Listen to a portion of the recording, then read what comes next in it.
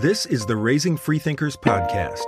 I'm Dale McGowan, editor and co-author of Raising Freethinkers and Parenting Beyond Belief, books for raising compassionate, curious kids without religion. This is the first of 3 episodes on fear.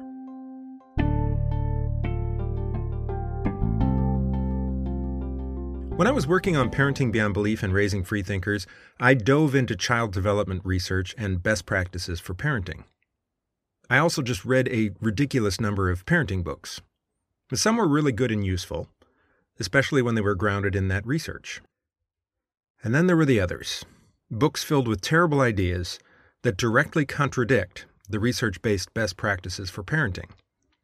A lot of these are huge bestsellers, and a lot of the very worst parenting bestsellers were and are conservative Christian parenting books.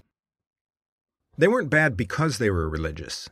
Books like Parenting with Love and Laughter and the work of Dr. William Sears are by Christian authors and include Christian concepts, but their actual advice is grounded in research and best practices.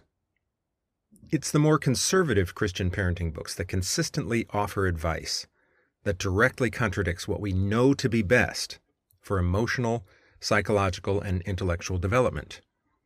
And these are the books by authors like John MacArthur, Joyce Meyer, and James Dobson that sell in the millions. One of the most disastrous themes that runs through conservative Christian parenting is the idea that children should fear their own thoughts. Here's a passage from an article by Joyce Meyer called Helping Your Kids Win the Battle in Their Mind.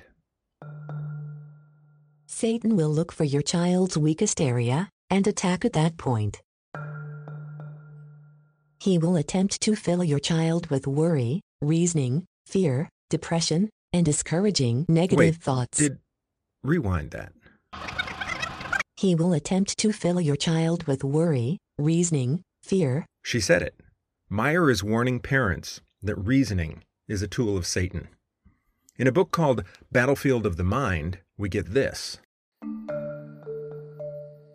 I once asked the Lord why so many people are confused, and he said to me, tell them to stop trying to figure everything out, and they will stop being confused. I found it to be absolutely true. Reasoning and confusion go together. Now, don't think that I've found some obscure author just for entertainment. Battlefield of the Mind is an influential book. It has sold millions of copies since it was published in 2002. After 20 years, it's still in the top 1,200 of all books on Amazon. Now, in case that doesn't sound impressive, there are 32 million titles on Amazon. So 1,200 is in the top 0.01% of all books. It is influential. It's also the number 4 bestseller in an actual Amazon category called Christian Spiritual Warfare. Joyce Meyer has taken this message of fear thought straight to the kids in Battlefield of the Mind for teens. This one is especially infuriating because it repeatedly tells kids to fear their minds and distrust their reasoning. As she puts it, I was totally confused about everything, and I didn't know why. One thing that added to my confusion was too much reasoning. It comes back again and again in Meyer's advice. Don't even start thinking. Most troubling of all is the attempt to make kids accept what they are told by their parents and the church without question, right at the age they need to be challenging authority to become autonomous adults. She says, ask yourself continually, what would Jesus think? Remember, if he wouldn't think about something, you shouldn't either. By keeping continual watch over your thoughts, you can ensure that no damaging enemy thoughts creep into your mind. I call this boiling pot parenting, the idea that our kids will tend toward murderous Lord of the Flies psychopathy unless we clamp the lid on the seething kettle of evil in their hearts. You think I'm exaggerating? I can tell by your face. Here's evangelical superauthor and radio minister John MacArthur from the book Successful Christian Parenting. The truth is that our children are already marred by sin from the moment they are conceived.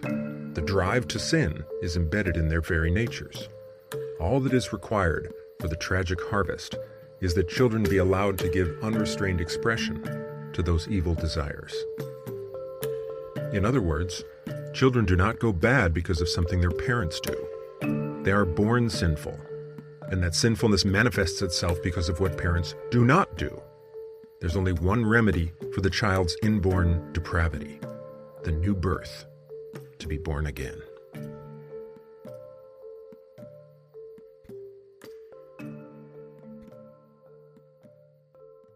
When you see these fears popping up over and over in conservative religion, it's tempting to think that religion is the source.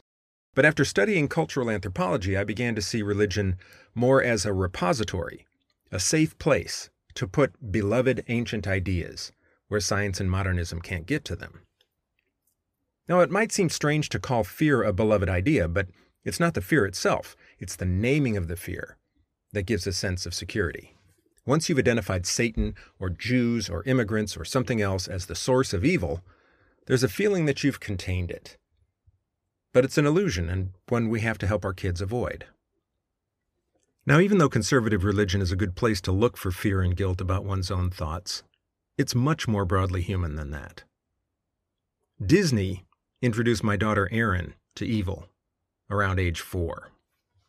Her epiphany came as Snow White entered the deep dark forest, fleeing the wicked queen.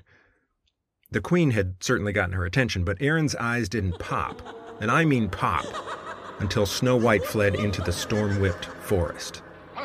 Run away! Hide! In the woods, anywhere! Never come back! Now go! Go! Go! Run! Run! Daddy, look! She said. Oh yeah, look at that.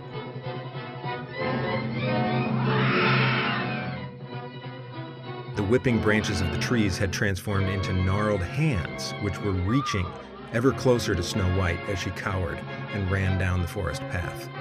I looked over at Erin, whose dinner plate eyes were glued to the screen.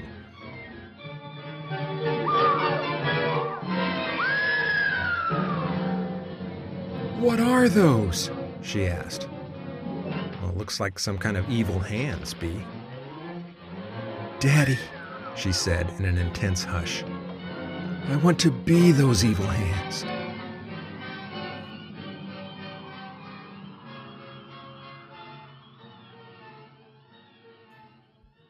The Evil Hands episode was the visible birth of one of the central threads of Erin's personality, a fascinated obsession with good and evil, right and wrong. Erin was the one to notice out loud when we drifted 3 or 4 miles above the speed limit, or 20. 3 minutes after condemning a passing smoker, she would furtively take a drag on a straw or a pencil in the back seat and then recoil in giggly horror. And when I was her age, I was taken with the polarity of true and false, but for Erin, it was the polarity of right and wrong that fascinated her. At one point, a conversation we had showed me that religion might capitalize on fear thought, but it can appear in a non-religious family and child just as well.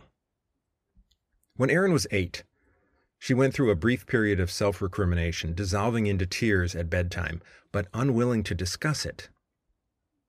The morning after one of these, we were lying on the trampoline together, looking at the sky, and I asked if she would tell me what was bothering her. Knowing her, my first question was, did you do something you feel bad about? Or did you hurt somebody's feelings at school? There's always a way to fix that, you know. No, she said, it isn't something I did. Is it something somebody else did? Did somebody hurt your feelings or hurt you? No. A long silence. I watched the clouds for a while, knowing it would come. At last she spoke. It isn't anything I did. It's something I thought. I turned to look at her, and she was crying again. Something you thought? What is it, Bee? Her nickname is the Bee, long story. I don't want to say. Well, that's okay. You don't have to say. But what's the problem with thinking this thing? It's more than one thing. She looked at me with a worried forehead. It's bad thoughts. I think about saying things or doing things that are bad. Like, I waited. Like bad words. That's one thing. You want to say a bad word? No, she said, horrified. I don't at all. But I can't get my brain to stop thinking about this word I heard somebody say at school. It's a really nasty word, and I don't like it, but it keeps popping into my brain no matter what I do, and it makes me feel really, really bad. She cried harder, and I hugged her. Listen to me, Bea. You are never bad just for thinking about something. Never. What? But if it's bad to say a bad word, then it's bad to think it. But how can you decide whether it's bad if you don't even let yourself think it? I said. She stopped crying in a single wet inhale and furrowed her brow. Then, it's okay to think bad things?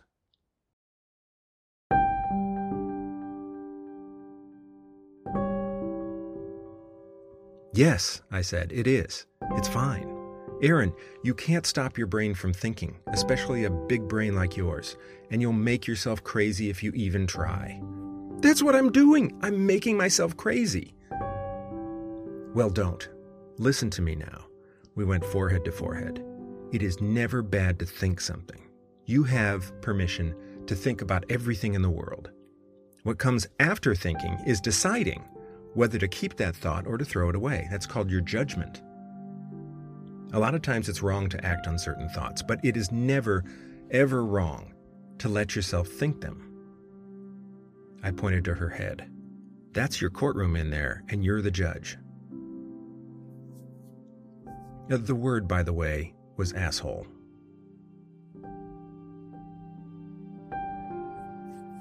The next morning, she woke up excitedly and gave me a high-speed hug.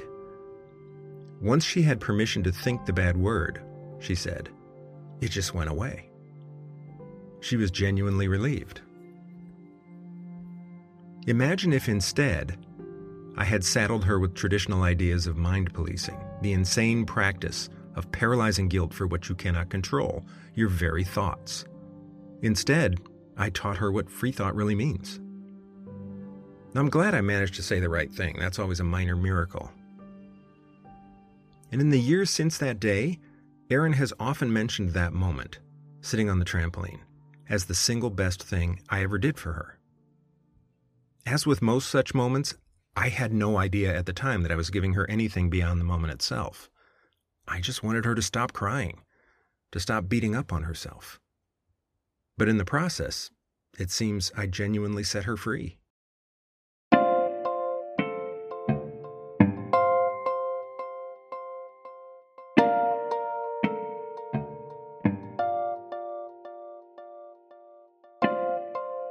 The Raising Freethinkers podcast is a production of Only Sky Media, exploring the whole human experience from the secular perspective. Visit us online at onlysky.media. Thanks for listening. I'm Dale McGowan. See you next time for Raising Freethinkers.